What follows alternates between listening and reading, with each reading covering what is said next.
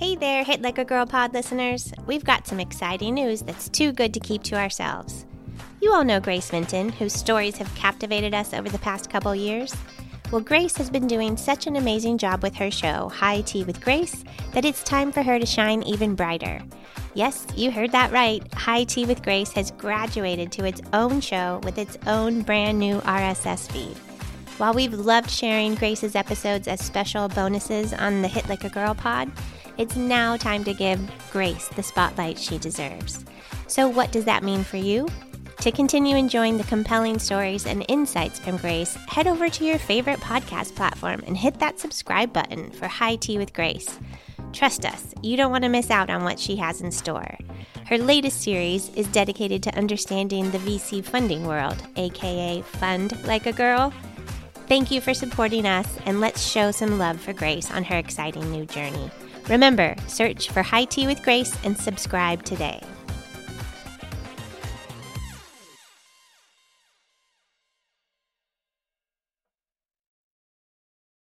This episode is brought to you by Chirpy Bird, Inc. CMS's Merit-Based Incentive Payment System, or MIPS, is super complex, and if clinicians ignore the program or perform poorly in it, it can result in a hit to their revenue and reputation. Chirpy Bird is proud to say that more than 95% of its clients are exceptional performers in MIPS, meaning they've maximized the score that directly translates into their Medicare reimbursement rate.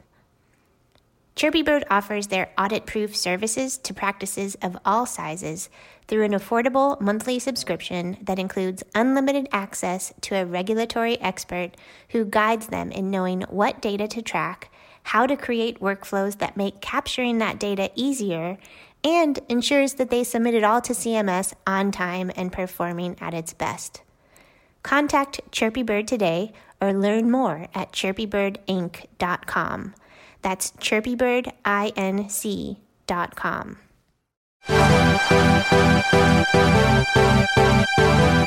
Welcome to the Hit Like a Girl podcast. You're watching HITea With Grace. I'm super excited today to spill the tea on HIT with Effie Parks. She is founder of the Once Upon a Gene podcast and community for rare disease patients and caregivers. Welcome, Effie. Good morning, Grace. I'm so excited to be here. Thanks for inviting me. I'm so excited to have you. You know, you're one of my favorite people in the whole industry. And you know, I'm not even exaggerating when I say that. I was like, yay, just another excuse to hang out. Let's do a podcast. Always sounds good to me. So tell us all a little bit about yourself and your neck of the healthcare ecosphere. Sure.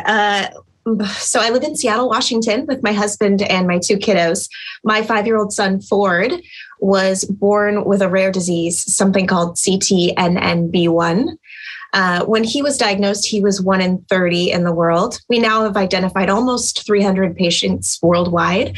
So with access to genetic testing, it's definitely growing in numbers, which is great.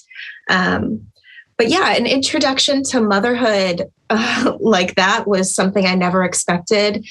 It was traumatic. It was isolating. It was like the world kind of collapsed, you know. It was a big shock, and it became just, you know, as time went on, as I saw the gaps between my kid and my friends' kids and my family's kids, the isolation just really grew, which is something that's so commonplace in the world of rare diseases. So at some point, you know, I almost didn't recognize myself anymore. Yeah. I'm a happy person. I'm a fun person. I like to look at things with the glass half full. And I just wasn't feeling like that anymore. And I knew I had to do something about it.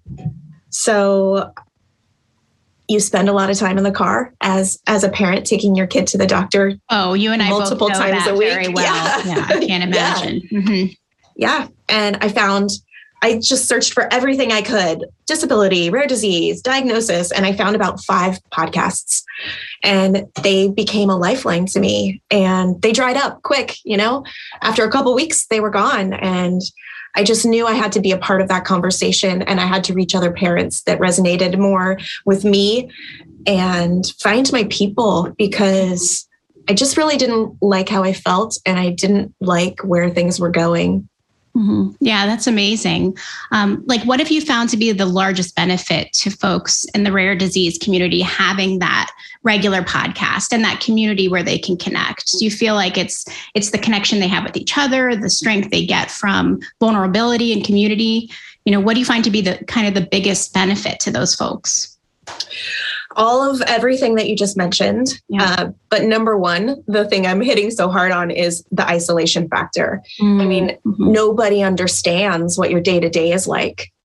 Nobody gets it. You can't relate to anyone. And you're also dealing with the sadness and the grief and the worry on top of it all. And when you can find someone else who gets your day-to-day, who understands this new jargon that you're using without having to explain it and without having to emotionally unload, it is everything.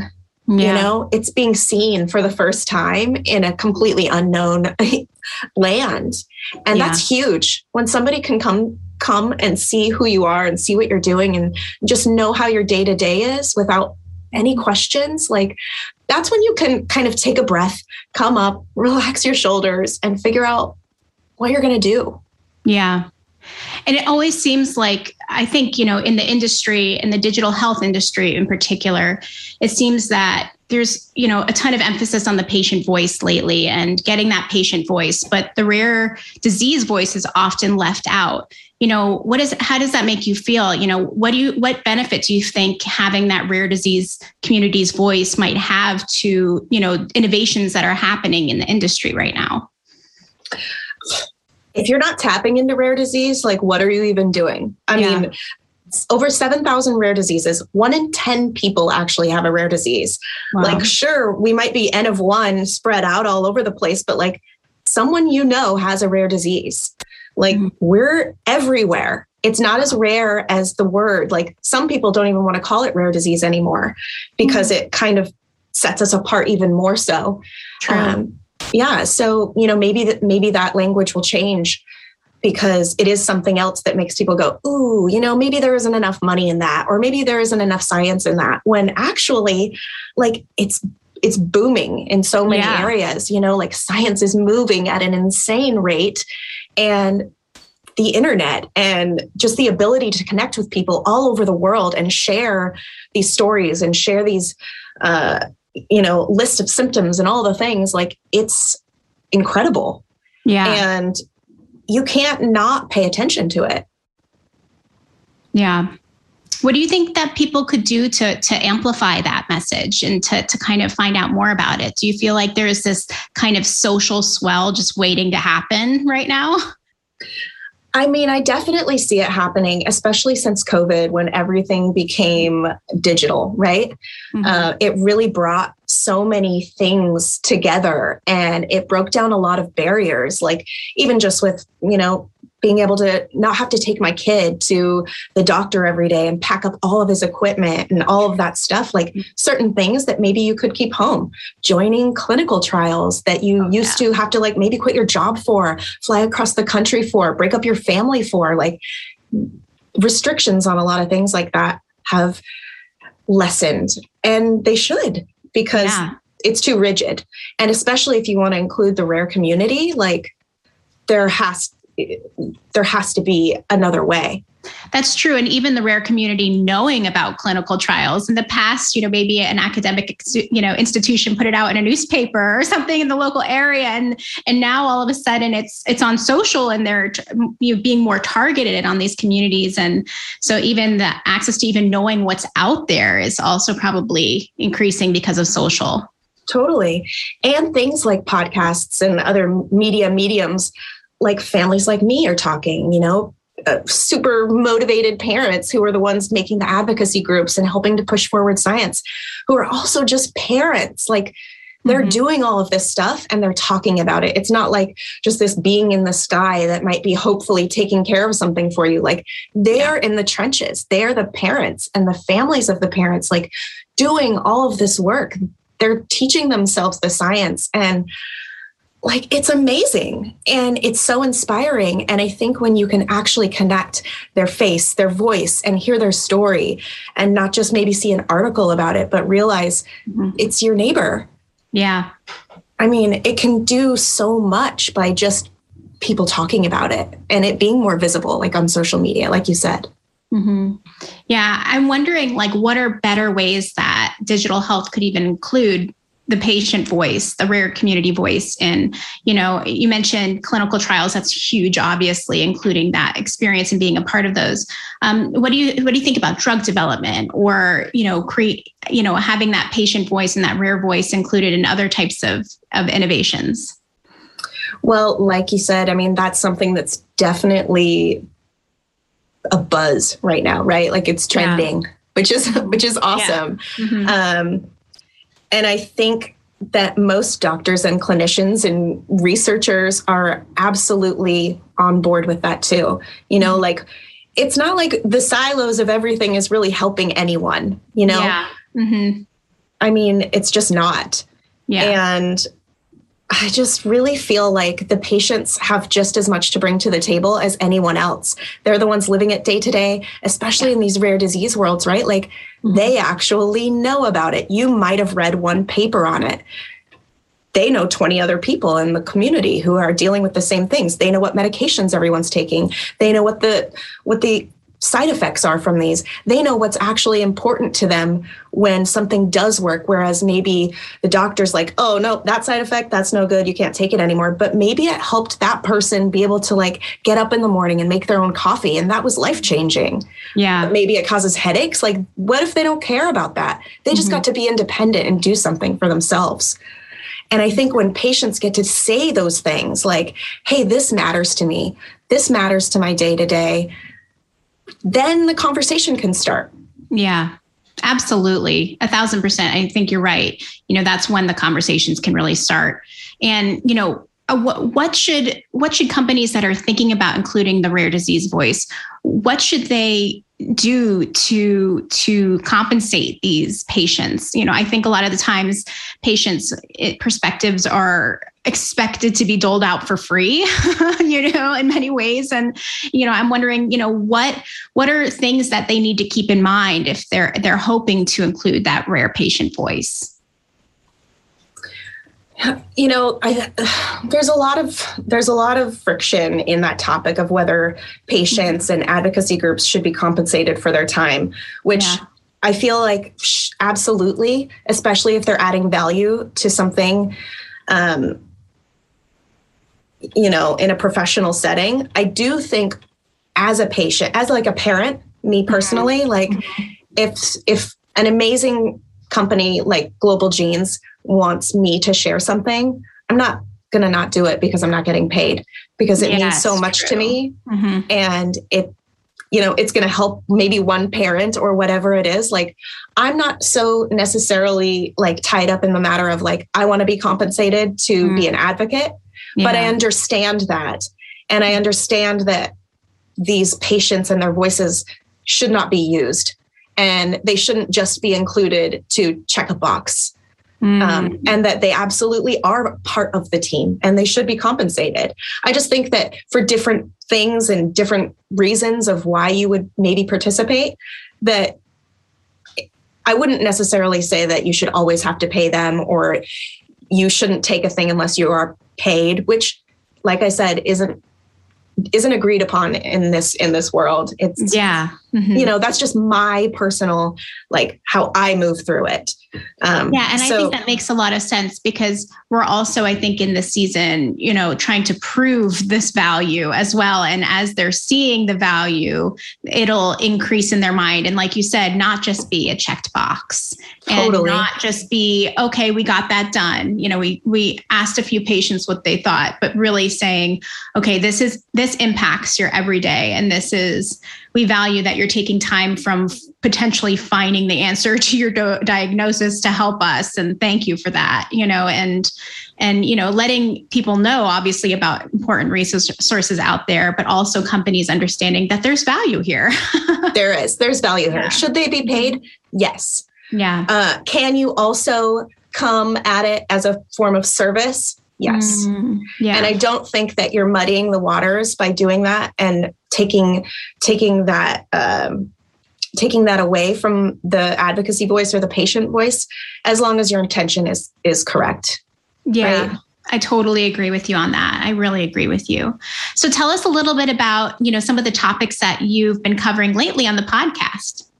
Oh my God, Grace. Okay. So I started this knowing zero about healthcare, about rare disease. I never went to the doctor in my life. So when I started this podcast, I did it to learn. I did it to make sure that the next parent's exposure to this wasn't as rocky as mine was. So I literally, everything I ever have a problem with, I'm like, I gotta get a guest on that. Everything I have people message me about, I get someone on it. So like, I cover things from just patient stories. We cover things about grief.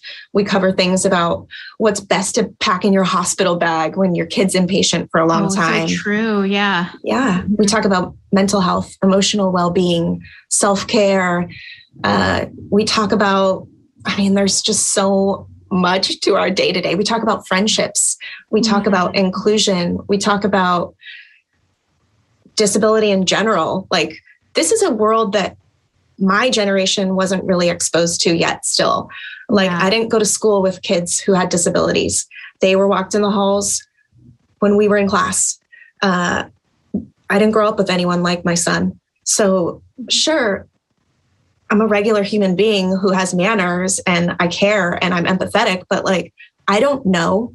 I don't know what anyone who has been going through and what they've been dealing with, because quite frankly, disability was something that was kind of hush hush and kind of hidden. And if I'm going to bring up like the most amazing kid, like, I have to make sure that it wasn't like that. So I have to be a part of changing that. And parents like me are just constantly learning, and we're learning from each other, and we're learning from the disability community. Because like, things have got to change. Like, it needs a rebranding. It's 2021. And like, adults still like are so uncomfortable around a 5-year-old in a wheelchair sometimes. It's just, there's no reason for it. And, they're the same as you. It's just but in many ways, there's the struggles they have make them stronger than you. So maybe instead of rare disease, it should be stronger than you disease patient person, because of all they have to go through. But it's not a disability. Their difficulties are in many ways something that's making them stronger than any of us, and it's just incredible. Yeah. I think I got like veered off from your question, but we talk about advocacy groups a lot. Like, parents who get these diagnoses are like, oh my gosh, there's only 30 other patients. What do I do? So, we have topics on how to make your advocacy group, how to like get a board, how to fundraise, how to find researchers who want to study your gene. Like, we're doing everything over at Once Upon a Gene. Like, it sounds like it. Wow. That's amazing. Well, and there's so many parents who are just like, they blow my mind every day. I'm like, I'm sorry, but I'm so glad you have a rare disease kid, because we need your brain. Yeah. Incredible. And I can't imagine just that moment when, similar to what you had when they figured out what this is and that it was a rare disease, and oh my God, I'm alone in this. And then looking you up and finding you, and you being to them exactly what you needed, which is just so powerful. It's amazing. One of those podcasts, I always have to shout them out, that I found when I was like in the trenches and when I was just horribly sad, was a podcast called The Two Disabled Dudes. That is a great name. They're literally the best. Everyone go follow and subscribe. They're two dudes who both have Friedreich's ataxia, and their podcast is fun and beautiful and smart and witty, and they just give each other crap the whole time. And, they're the patients. They're not parents raising a kid, but like, I found connection for the very first time through their podcast. And like, they brought like light and hope and like made me stop being so scared that my son is disabled and his life is going to be ruined, because I was listening to these two guys who are just the most amazing people I've ever known. And that is when I was like, oh my gosh, like, you don't have to be the same as me to understand me. Like, you don't have to be a mom of a kid with a rare disease. Like, that's what's beautiful about the rare disease community, is that they just all get it. And there are people like them who are out there, you know, talking about living beyond your circumstances. And it was just like the light that I needed at that time. And they're now very good friends of mine. But like back then, when I'm like crying and washing the dishes and listening to these guys, like I couldn't imagine that it was going to be the thing that pulled me out, and then that I was going to be able to talk to them every day. And that's what I wanted to do. I wanted to make a podcast that was contributing to that, to finding that mom in the car who doesn't want to go inside because, you know, she just got horrible news, or she's just depressed in general over everything that's going on. Because like the sooner you can find people who get it, the sooner you can do something about it, the sooner you can find hope, the sooner you can go raise money for your kid or go change laws or do whatever, is by finally hearing someone else, right? And feeling seen. Yeah, it's so powerful. Just that community and the light at the end of the tunnel that community can bring. It's fantastic, especially when you're going through so much. You know, when you're working with doctors and you're, you know, working with physicians, you know, what do you find to be the most helpful for you? Just from a logistics standpoint, in terms of like, you know, managing everything. Do you feel like it's you need their emotional support? Do you feel like it's helpful for them to have tools that you know, are make it easy for you as a parent to manage the condition? You know, just kind of speaking from a mother's standpoint, from, you know, being right in the throes of it, you know, what do you find to be the most useful for you in terms of, you know, using technology to help manage the condition? It is pretty broken. Yeah. Honestly, it's not really that helpful. Other parents are the most helpful because they arm you with what questions to ask and what not to leave without. You know, like our medical records aren't shared, like the legwork that I have to do to get one doctor to look at something else that Ford just did.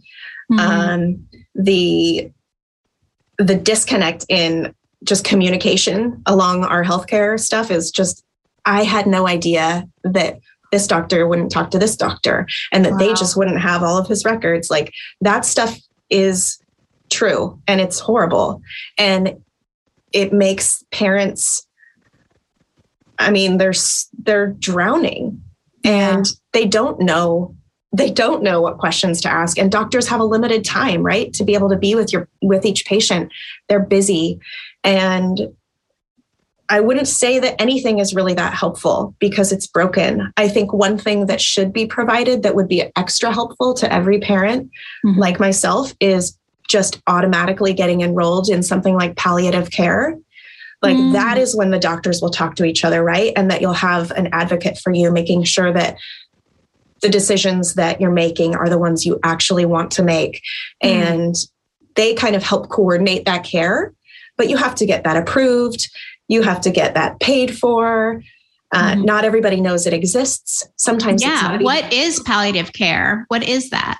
It's basically a nice, fuzzy, warm blanket that helps guide you through all of your medical appointments and really takes into account like what's best for your family. Like, is it best for your family that your kid has this procedure or this procedure right now? Or, I mean, so many things. They help you deal with the scheduling and they help the doctors communicate and they make sure all of that is just in one nice little package. And they really help carry the entire team, which is something that you need, especially since most of us aren't exposed to the medical world and we're dealing with a sick kid and we're trying to find cures and we're trying to raise money and we're trying to be normal. And I want to watch a Netflix show. Like there's so much that goes into it. And there's not a lot of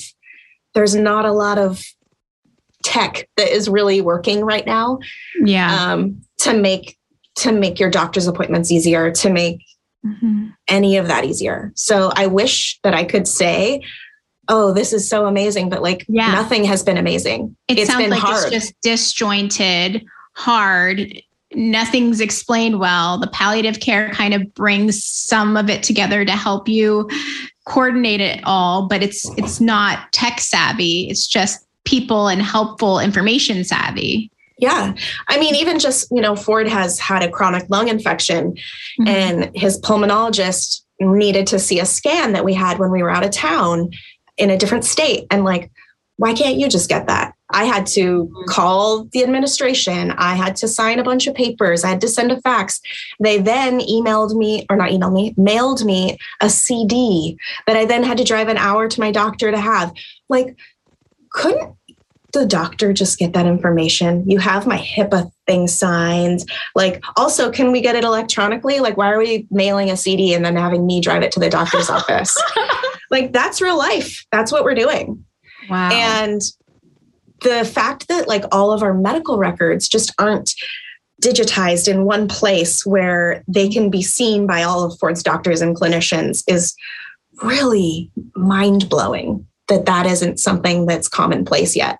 Yeah, that is absolutely terrible and incredible. It's incredible. I will say that I do have amazing doctors on Ford's team now, but that took a lot of that was a learning curve. I had to learn that I could actually fire a doctor or move on and get a second opinion. And also something I didn't really know about. Also something that I didn't think was respectful, but you can do it and you have to do it. And hopefully you are able to find a team that really does care about your kid and that reads a chart before you come into their appointment and maybe does a little search on their own about CT and NB1. It's not like they're going to have to dig deep. There's not a lot of info on it, but it means so much to me when I go into an appointment and a doctor looked it up. Like that means a lot to me. You would think that would be at least what would happen. They would have at least looked it up and you wouldn't have to teach them in the first. No, I would say that happened maybe like 30% of the time. Wow. Yeah. Were there any resources that helped you find doctors? I know your community is a fantastic resource for people to connect other people with great doctors. But for you, how did you find these doctors? I'm really lucky. I live in Seattle. We have a children's hospital. Like that's it. I got lucky. Yeah. There are like Facebook groups that you can find in all of your areas, I'm pretty sure, where you can find parents like me, and those parents are talking, right? And hopefully you find the good ones that don't have that negative Facebook tone or aren't just people yammering on about things, but parents who are like, this place is great, this doctor's great, this speech therapist is great. So you get referrals from just like your local networks of parents. But yeah, I mean, I have a giant, beautiful children's hospital that gives me a lot of options. Yeah. That is beautiful. And it's true that it's a blessing to be in a large city like that with a children's hospital. And you wonder, what do people in rural communities do? What do they do when this happens? When they find out they have a rare disease or their child has a rare disease, do they move? Do they just rely on telehealth? Some of them move. Lots of them move. Depending on the needs of your kiddo, you have to be by a bigger hospital or, it totally depends. Hopefully you're able to move, right? There are a lot of services in like a lot of the areas that I know are pretty rural where like my CT and NB1 families are. I wouldn't necessarily say maybe they have the best care. I don't know, but they are getting at least what they need service-wise with like therapies. And I just hope they're getting what they need. But yeah, like that's another problem, right? Yeah. What would be nice too is like if doctors could pass over like state lines with their licenses, right? Like I wish my friend Tara's kid could see our neurologist. Like, why can't she? Like, I wish that stuff wasn't a barrier where they could treat patients, especially when there's 30 of them. Yeah. And maybe one's in, South Dakota, like what? Why can't they have an appointment with you instead of flying to Seattle? Mm-hmm. That would be amazing. Well, we'll put that on our rare patient wish list. We should develop one for this, seriously, and say, this is our rare patient wish list. All right, America, make this happen. Yeah, I mean, the rare disease life it's not for the faint of heart. And like, it is hustling. Like, everyone is hustling every day. Yeah. And they're just amazing. And they're so caring. And, you know, they're getting stuff done. Like the parents that I have met through the rare disease world are some of the most brilliant, and they're the people who are actually changing the world. Like, It's amazing because nobody's been doing it for them. And that's what they'll tell you when your kid's diagnosed. The families, you know, it's like, nobody's going to do this for you. Nobody's going to just study your gene randomly, like maybe, but you have to do it. You have to go figure it out. You have to blaze the trail. And that goes with everything from the doctors to the medical records to the appointment hunting. Like, you have to figure it all out by yourself. It's incredible. You know, with this just incredible feat that you have to work through day to day, just for some level of normalcy, you know, what are things that you do to keep peace for yourself? You know, you were kind of talking about some of the mental health topics that you've talked through. Like, you know, what are some things that really help with that? So the podcast has actually been something that really breathes in a lot of energy for me, especially just meeting these people who like make my cheeks hurt because they're so amazing. And that's been one thing of coping for me. Another really just silly thing I do that has had some of the largest impact on me is I have this big, huge magnet, like chalkboard on my fridge. And my sister told me to do this. I drew 4 oxygen tanks, and she told me to put in each oxygen tank what I had to do every single day, no matter what. So I put in breathing. I had to learn how to breathe because I recognized I had anxiety for the first time. I put in eat something healthy. I drew pictures, so it's really pretty. Yeah. Drink water and go outside. And those are 4 things that, like, no matter what, Effie has to do, or it's not great. I'm not going to get a lot done. I'm not going to feel good. I'm not going to have enough energy. Like, those are just things for me that really make a difference, and that are a habit that I created years ago that made a huge difference. And something about self-care is, I mean, it's the narrative on self-care also needs to change, especially for parents like us. Like, one of my favorite therapists, her name's Rose Reef. She always talks about how self-care is boring. It's not pretty. It's not glossy. It's not fancy. It's the little tiny things that you make a habit of doing every single day, no matter what. And she correlates it to the toothbrush test. Like, you would never leave your house without brushing your teeth. Like, if your kids are being annoying and you're lost a shoe and you're doing all that, like, you're still going to brush your teeth before you leave. Because if you don't, the ramifications of that are really going to suck. Yeah. And that's what self-care is, right? So finding those things. I know people think self-care is like, go to the spa, get your nails done, you know? Yeah. Sleep 12 to 14 hours, whatever. Yeah. You're right. It's drinking water. And nourishing drinking water. Body. It's finding the little things that like make a big impact over time. Maybe it's wearing a bright, beautiful lipstick, because every time you catch yourself in the mirror, you're like, oh my God, I love that. Like, that is something that fills you up, right? Yeah. And it might sound so little, but like, it's really not. It's really not, especially when you're dredging through some really tough stuff. So I do that. That's like my thing that I like swear by. My 4 oxygen tanks are full every single day, and those ones really mean a lot to me. And then, I laugh. Like, my kids are so cute. We just make sure to laugh at our house. Ford has the best laugh in the world. If you ever listen to my podcast, the episode ends with his laughter, and like, you can't not snap out of whatever's happening when you laugh. So finding those moments for me and really just slowing down. And it's totally changed than before. Because before it was like, I'm going to Scottsdale and I'm staying in this hotel. And now like, it's not that. Yeah. Yeah. Although I would do that. For sure. All right. Let's do that. That'll be our next plan. We'll do it. Oh, let's meet in Scottsdale. I love it. We actually have offices in Scottsdale. So it would be perfect. God, I will meet. It's like one of my favorite cities. I'll go. I'll meet you.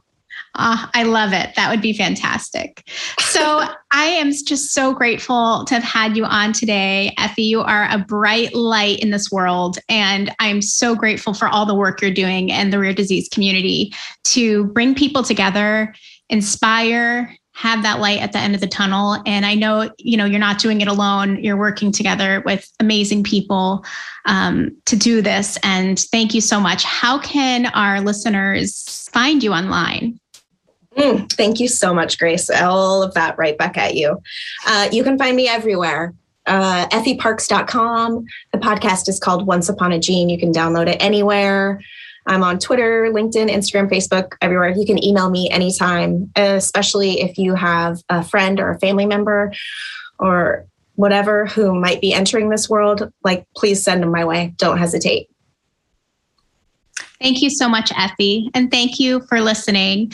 This is Hit Like a Girl podcast.